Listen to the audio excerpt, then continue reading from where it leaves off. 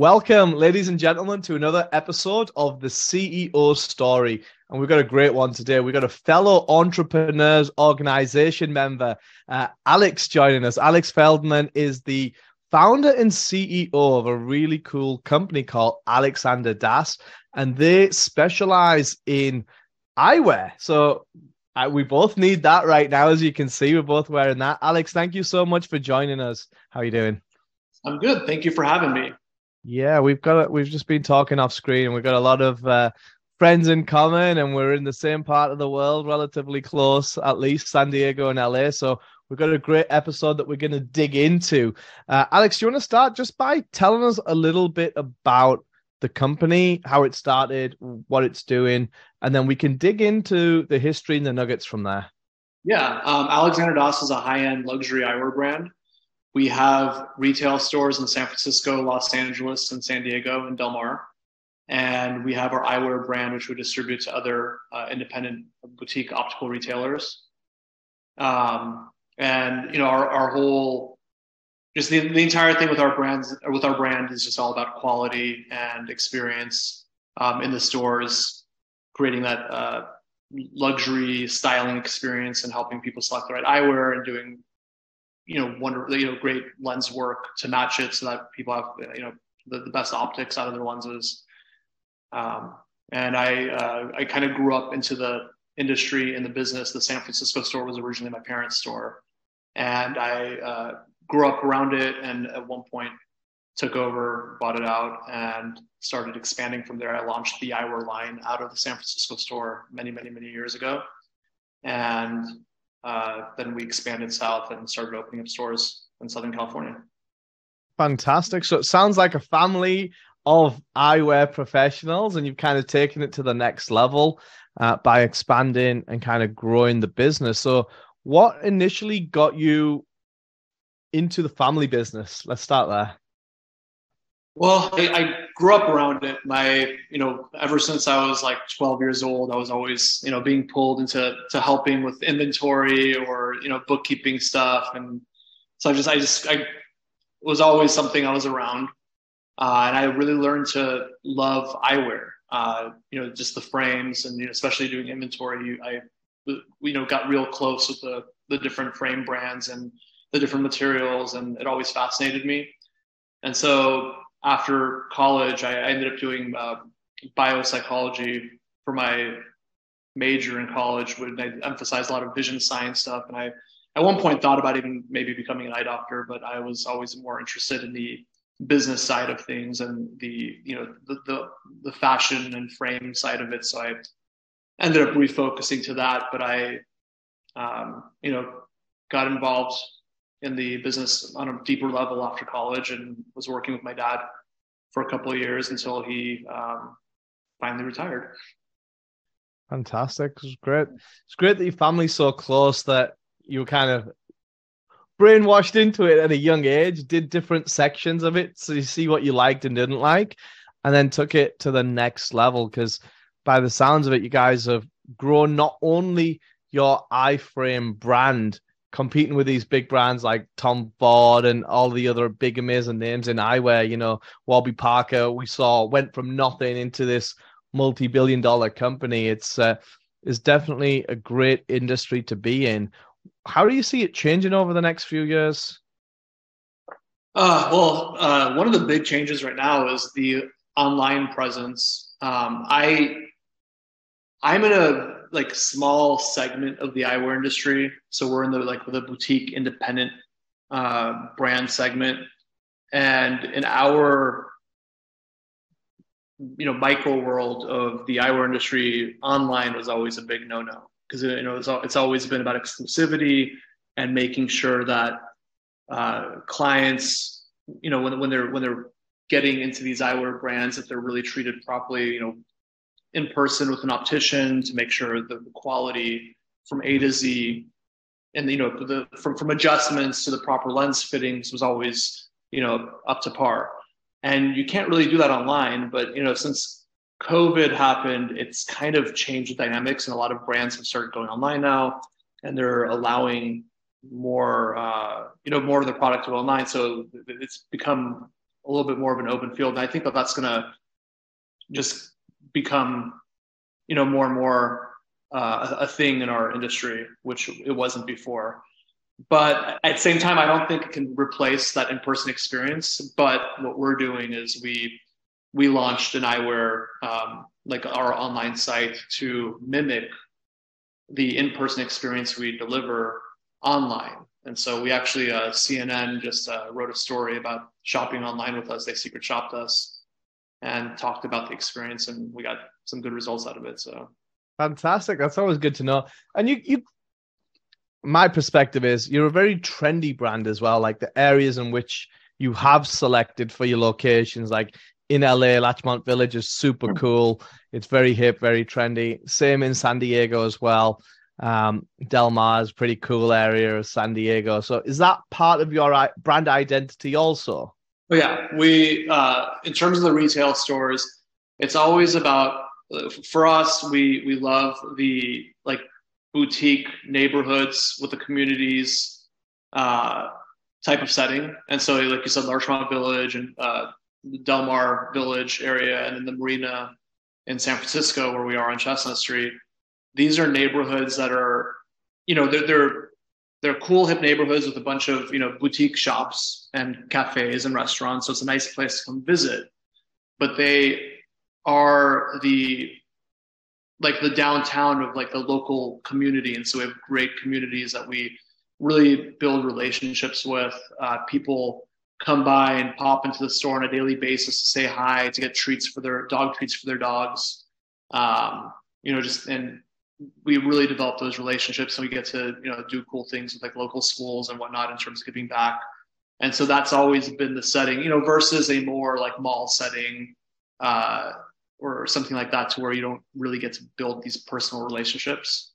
So that's what we like for our retail settings. Very cool. So yeah, big tip there is to be in the proximity of your clients, right? Because if you're not in those cool neighborhoods and your clients have got to drive in LA, it takes an hour to get anywhere with traffic, then likelihood is you're going to miss out on some clientele. So make sure you're local, whether that's being local online or with a physical presence. I think there's a lot of importance in that.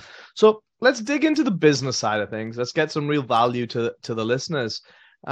Let's talk about the business, because I'm sure there must have been some tough times coming in and then taking over and then growing the brand. So do you want to talk over how that process went, how you navigated through the ranks within the family, on the business, and everything in between? Yeah. It was pretty, it had its complications, but I started, when I started working with my dad, we get along really well. But when it came to business, and as I started getting deeper involved and my opinion started mattering more, we found that we have a very, very different mindset on how things should be. And so that created tension at times in terms of, I think we should do this, he thinks we should do that. But ultimately, just with time, I was able to, I guess, prove myself that I would be able to keep things going. And he felt comfortable, making his exit. And it was pretty straightforward and simple. Luckily, we didn't have any kind of crazy war stories with that. So sometimes you hear these wild stories. But you said it was straightforward and simple, but you also said that as you started to be more valued. So what were the steps, or what did you do in the business to have your father, who's been doing this a long time, start to value your opinion more? Because obviously I had a similar dynamic with my father, so I know how it is. But when you're spending more time in the business now and you're learning it more and then coming up with great innovative ideas that possibly the younger generation is more in tune with than the older generation, and that is what the brand is. These fresh ideas are probably more relevant. I'm generalizing, but how did you negotiate that, or kind of get around building the value and the trust with the family to let go? Because that's often the hardest part, right? Yeah. And, the thing is, it's the same in any business transaction too. If, when an owner sells their business to anybody, they always want, oftentimes they want to make sure that who they're passing it on to is going to be able to keep it going, that it's not going to go out of business. It's not going to implode. Yeah. And so, just ultimately, I think it just came down that he saw that, I was doing very well with a lot of like the, PR and marketing initiatives that we were doing locally in San Francisco. And, just the business was doing well and growing.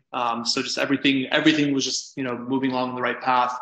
There was a transition because initially, I started working with him and I worked with him for many years, and then he kind of stepped aside. And so I was running things, but he was still, it was, prior to his exit, but I kind of got to, to lead it and be the CEO essentially. And it finally got to the point to where, with me running it, again, things were going smoothly and things were going well and growing. And that was, without his day-to-day involvement. So, we got to the point to where he, finally exited. Fantastic. So it's building up that value and trust pretty much department by department, if I'm understanding it right. You started with the sales and marketing piece. You proved that you were doing that very well. And then one by one, you kind of took things off his plate. So where he maybe had a 20 or 30 hour work week, it went down in increments from maybe down to 10, down to 5. And then ultimately where he sat twiddling his thumbs thinking, I could be playing golf here. I'm not needed here anymore. Yeah, pretty much. Yeah, fantastic. I'm glad you could do that, because my story with my father was a little bit different, God rest his soul, but we were too similar in certain aspects that we would butt heads. Yeah. But the wrong traits. And then we don't necessarily take criticism very well either. But because we butt heads and speak our minds, we were disconnected a lot of the time.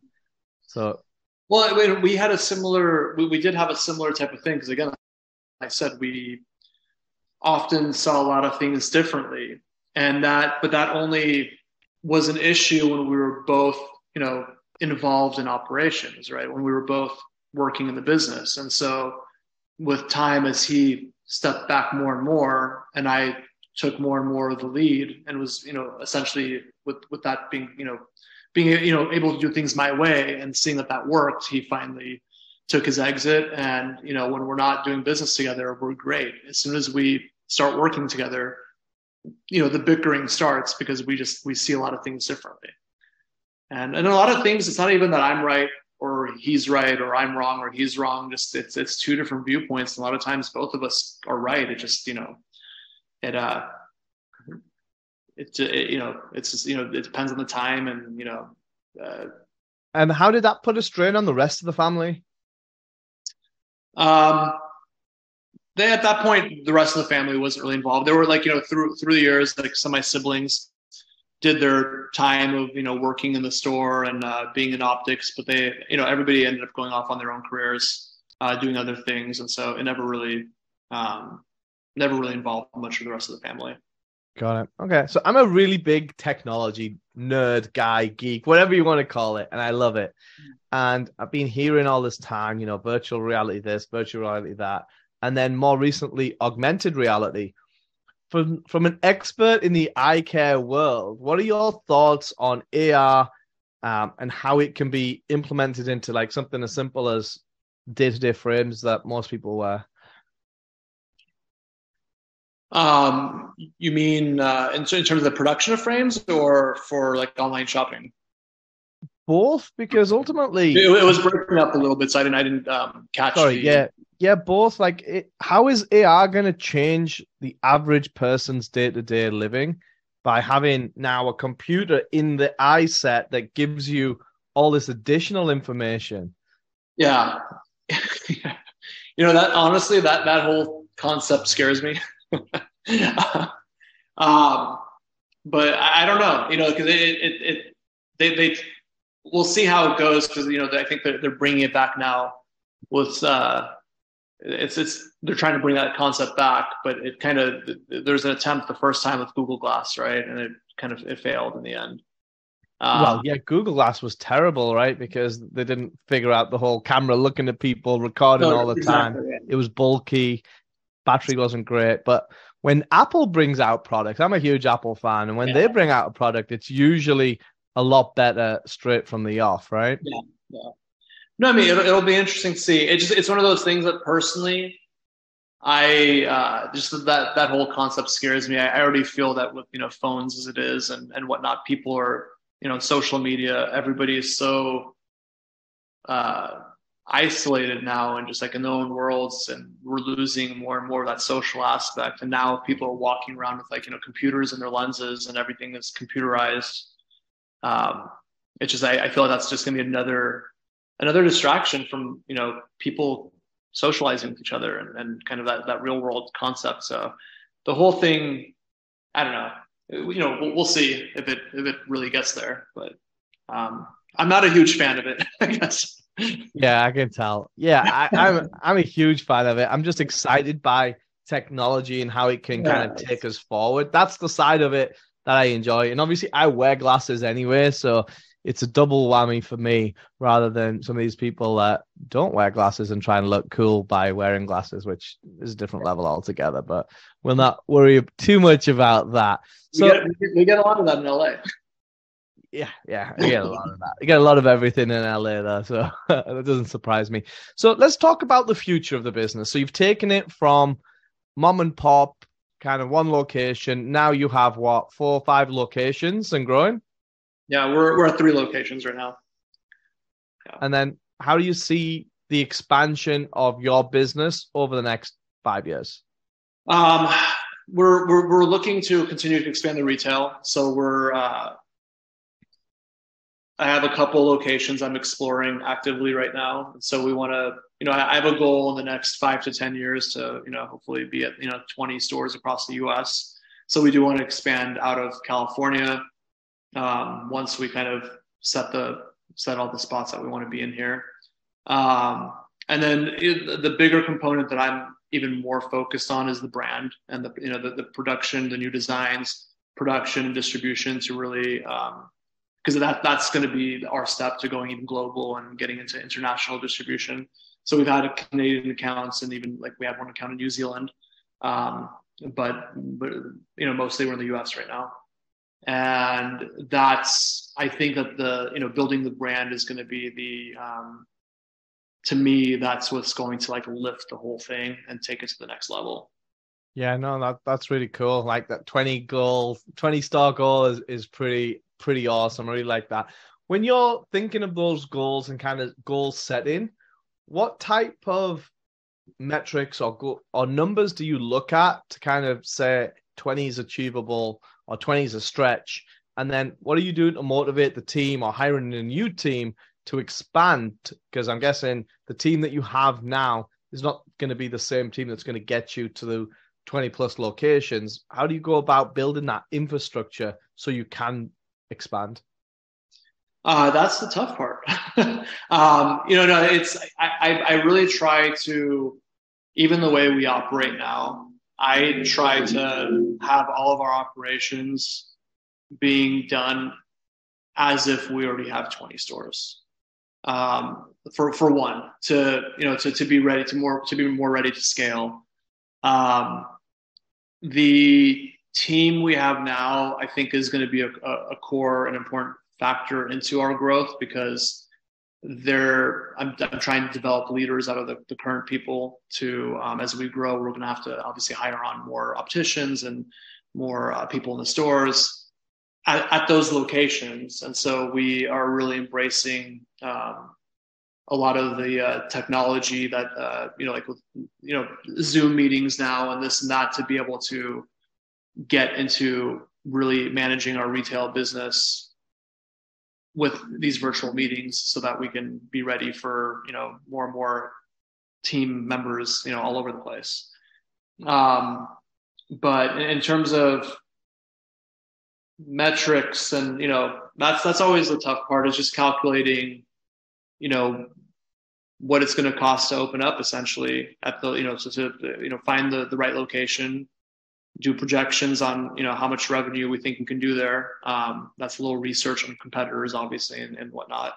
And then to just map it out from there. Fantastic. Yeah. So knowing your numbers, knowing the area, the demographic, building And up we the get a lot of team. intel from, having our online store and seeing what other areas, most of our orders online are not in our local store areas. Most people that are local to our stores want to go into our stores. Yeah. So we're seeing where we're getting interest from online and our traffic online. So that's a big factor in looking out for where locations we're interested in. But then also just, on the wholesale side too, we're able to see where things are, where our product is moving well. Yeah, so it's really important to, one, know your numbers and your traffic sources, whether that's an online demographic of, hey, we have a big pool of people in New York ordering our glasses or looking on our site, versus we have a lot of people in LA physically going into the store. What do the cost of operating in that state, in that city look like? How much inventory do we need to have? Do we need to have $1 million worth of frames ready to roll before we open the next store? What's the impact on cash flow? So there's a lot of different moving parts when we get to physical products, and then on top of that, medical as well, because then you need medical equipment to do the eye tests and all of this other additional fixed overhead that may or may not be necessary for other types of businesses. So many different factors that layer into that decision. But I think you start with the targeting. I think you've got the sales and marketing down very well and dialed in, but ultimately, if there's traffic there and the demand is there, everything seems to follow from that point, right? Yeah, pretty much. Great. Okay. So, Alex, thanks for your time. Where is the best way for people to reach out to you or find the brand online? Yeah, we're first, our website is alexanderdas.com. That's DAAS.com. You can also find us on Instagram at Alexander Das, or on Twitter at Alexander Das. You can search us on Facebook too. My personal Instagram is AlexF519, and on Twitter I'm Alex Feldman, Feldman. And so you can always reach out to me like that too.